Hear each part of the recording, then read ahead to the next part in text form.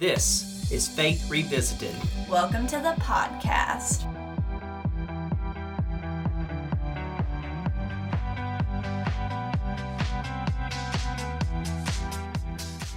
On Faith Revisited, we'll talk about our own church as we're constantly trying to adapt to an ever-changing world as a downtown historic church. We'll talk about United Methodist matters as our denomination faces an exciting and uncertain future. We'll explore church leadership in the 21st century. And we'll talk to different faith leaders about their perspectives of religion today, how we can be more authentic, stop alienating people, and how faith is more important than ever to connect us to God and each other. Hey, maybe we'll touch on a topic that speaks to exactly where you are in your faith. We won't know until we try, right? Let's do it.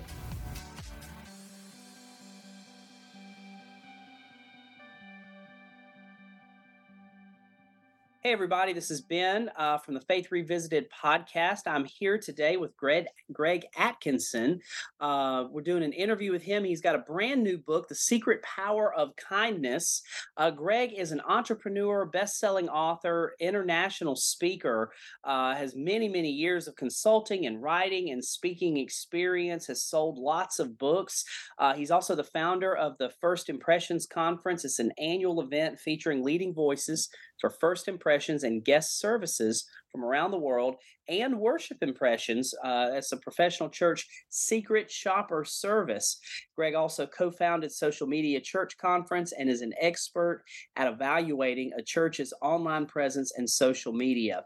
Now, Greg, I say all that in your intro because I'm setting you up to come back on the podcast and just talk about guest services, because this is a passion of ours at the Faith Revisited podcast. But today, we want to first say welcome and congrats on the new book. Thank you. Thank you for having me. So you've got a book, and I absolutely love the title, The Secret Power of Kindness. What made you write a book on kindness?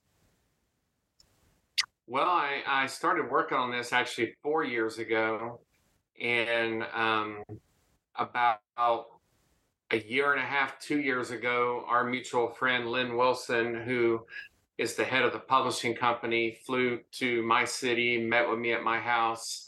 I had sent him the original proposal from 4 years ago that was a different title, with the subtitle being The Power of Kindness. And he read the proposal and he said, "Greg, I think this is a great book on just kindness." He said, "Let's go all in on kindness."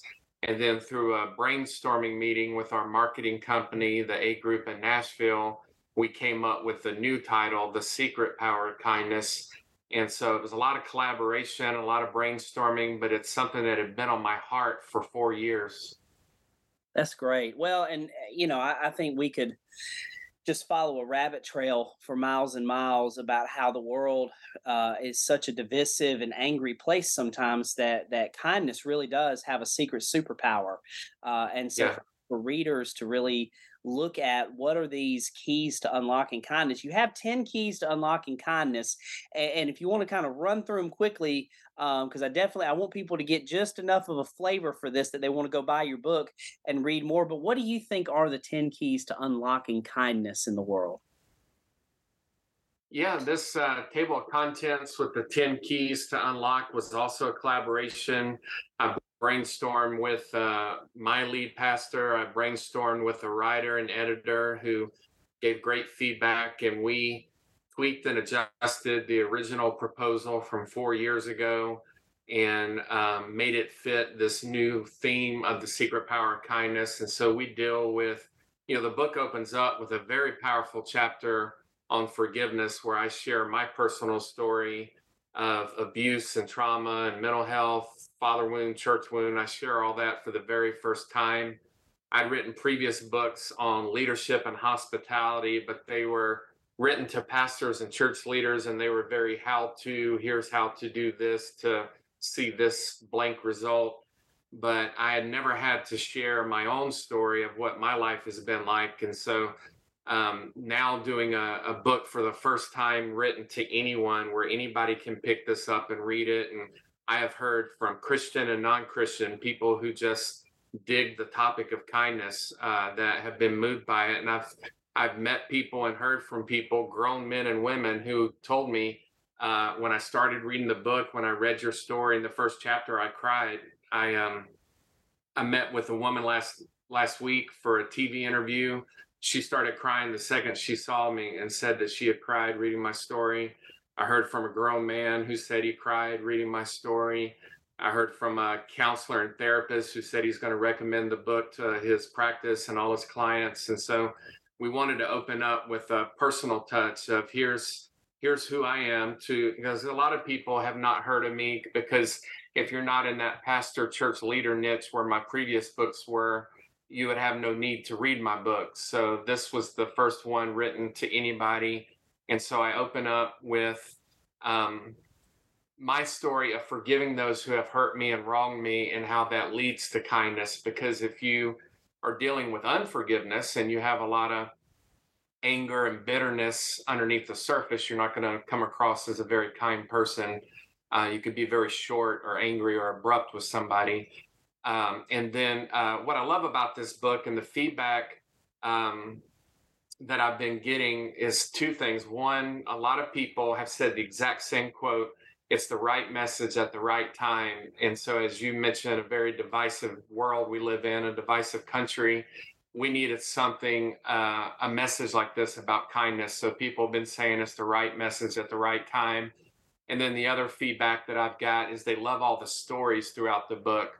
And so I share a ton of personal stories, and then I share stories throughout history of people who have done some remarkable things. And so the book is just packed full of stories. And so that forgiveness chapter leads into a chapter on generosity with personal stories and some other cool stories. There's a chapter on composure, that we keep our calm, keep our cool, and how we interact and deal with people on a day-to-day basis. There's a chapter on acceptance, that we love and welcome all people from all backgrounds and all lifestyles.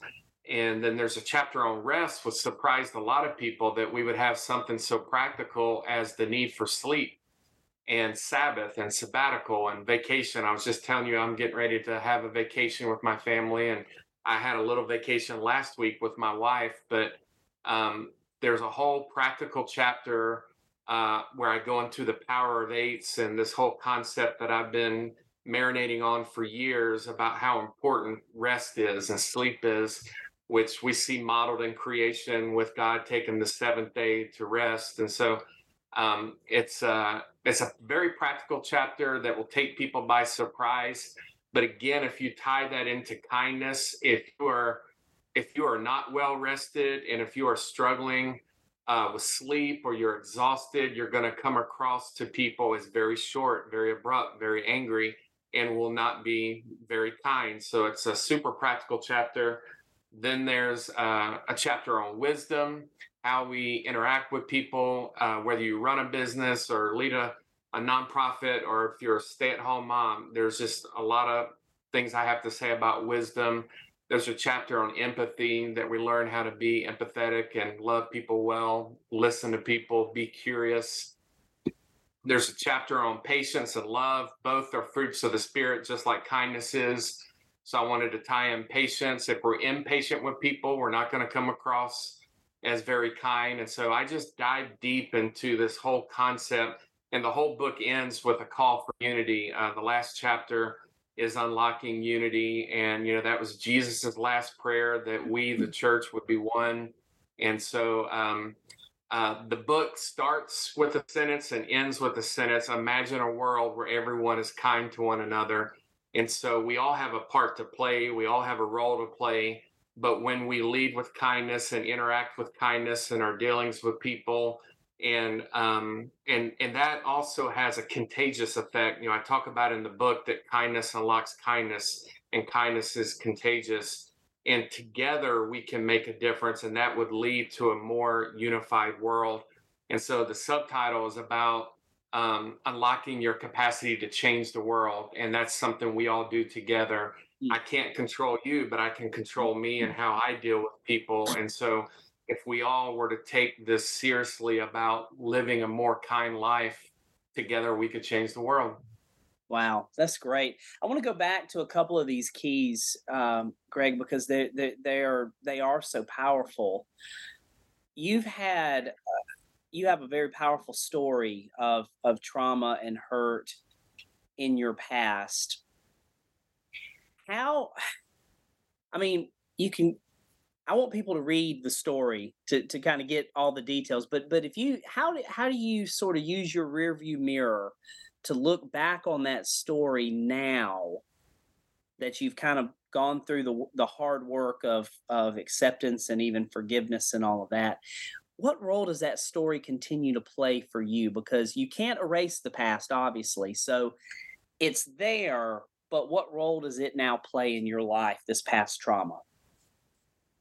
I think the role it plays now is to be able to be empathetic towards others who have similar stories, to be a friend, an ally, a brother, somebody who understands what it's like to go through severe personal pain and trauma, to be able to relate to and kind of understand what it's like when I interact with others who have been abused or Mm. who have had rough circumstances in life. And so for me, as I am hearing feedback, the book has just been out a month, 4 weeks today, and the feedback I'm hearing, like I said, is people said I cried reading your story, and so it's done a huge work in my heart to realize. I remember when I went to Onsite and they opened up the very first session with a session on trauma called "It Happened." It Mm. happened, and so as I have others read my story, and they cry and tell me how much it meant to them, it shows me that wow, what you went through is real. It's legit. It's something that affected my life, and um, it allows me to understand why I've put such a value on counseling and therapy and getting the help I need to work through these issues. It also validates that my pain was real, that it's not something to just brush aside or blow off and think, well, that happens to everybody. It's no big deal. When grown men and women come to me and said, I cried reading your story, it's very moving.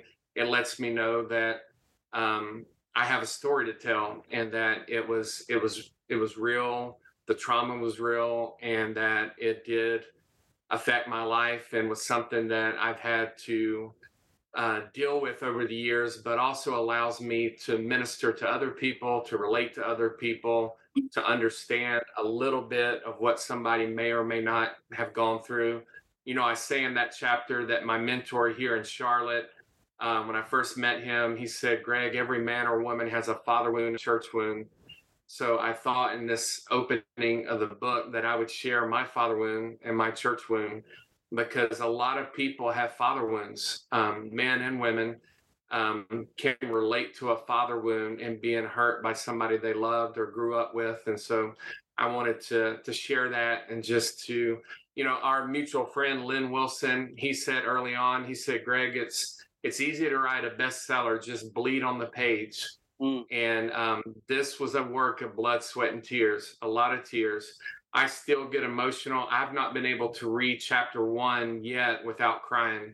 Yeah. Even when I was editing the book and I read it out loud or had my wife read it out loud to see how it flowed, how it sounded, I couldn't get through it without crying. It was a work of blood, sweat, and tears. And so this is something that I hope God could use in other people's life to let them know that their trauma was real and that it's valid. In the book, I talk about some of my experiences not being validated by people close to me. And so, that adds more trauma. By the way, it just got released yesterday. If people just want to check out like a Secret Power Kindness Light free version, just got released yesterday on the YouVersion Bible app.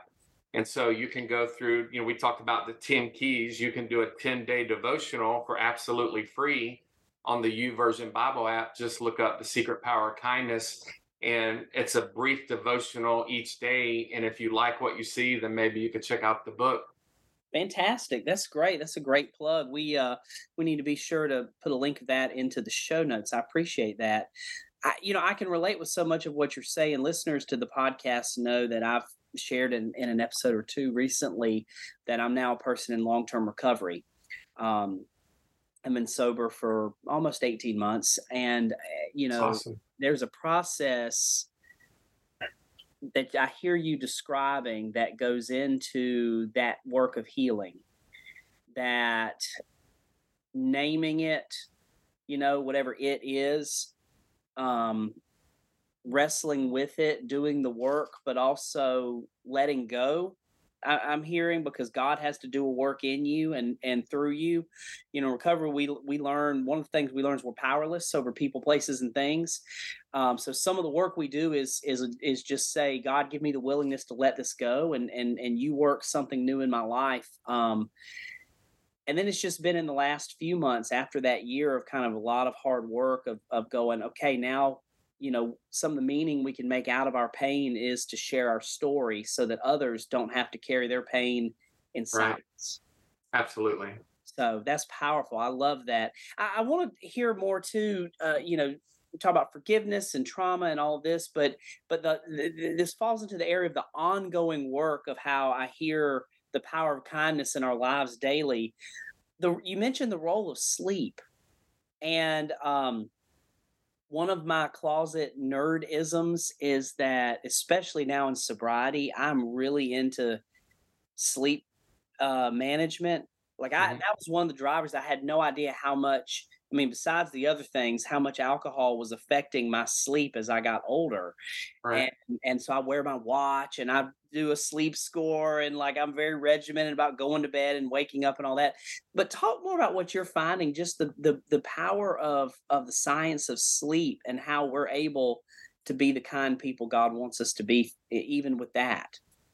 Yeah, I'm the same way. I have my watch. I track my sleep.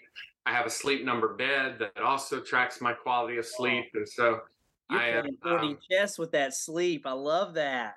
yeah, and I just share a story, a very real story that happened years ago, about a decade ago. I was having back issues, and my chiropractor said, "Tell me about your mattress. How old is your mattress?" And I had a bad mattress, but I didn't realize that was affecting my back and causing back pain. And he said, "Greg, you do realize you spend a third of your life in the bed?" And I said, "Wow, no, I've never heard it said like that before, because 8 hours in a 24-hour day, most Americans sleep 8 hours. I didn't realize that a third of our life is spent asleep." And so I went and got a nice bed and a nice mattress and started taking it seriously. As I met with my counselor and therapist, he gave me handouts on sleep hygiene, which I talk about in the book, things that you can do. There are very practical tips that you can do. For example, like not being on screens right before Yes. bed. A lot of things that you can practically do to give yourself the best fighting chance for a good night's sleep.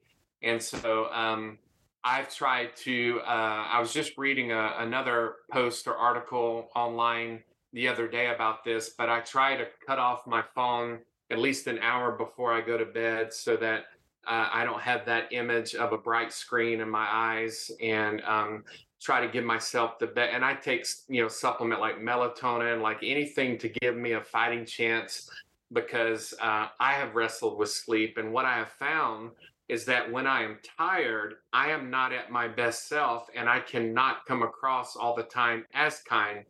And so, if I were to be a little gruff or short with my spouse or my kids, and they wonder, what's going on with dad today? It's a lot of times it's something as simple and practical as he didn't get a good night's sleep.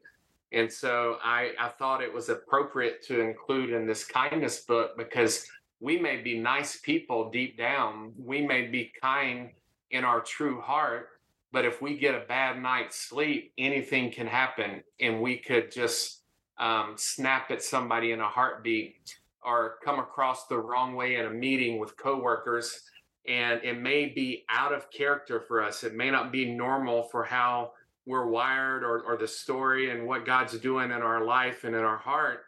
But it may be chalked up to, we just had a terrible night's sleep. Or when it really gets bad is when you have multiple bad nights sleep stacked together. And then people will think, Greg's a little off this week. I don't know why he's been in a bad mood. And it's just that, I'm tossing and turning. Or like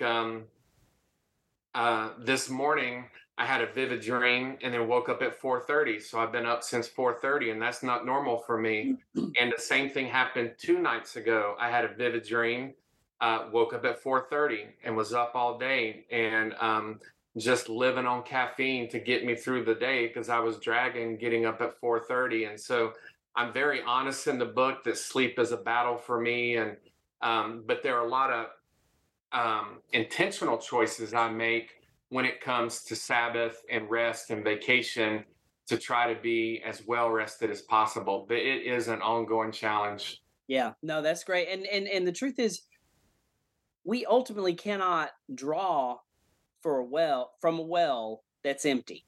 Right. You cannot draw from a well to give someone else when it's dry yourself. So it's a great way of self care. There's more and more secular studies that sleep is this superpower Yep. practice, a cornerstone. In that has. I heard somebody say recently that sleep is like compounding interest. Yep. That we think, oh, that's one bad night of sleep, oh, that's two, but the compound interest, it has a ripple effect for days and days.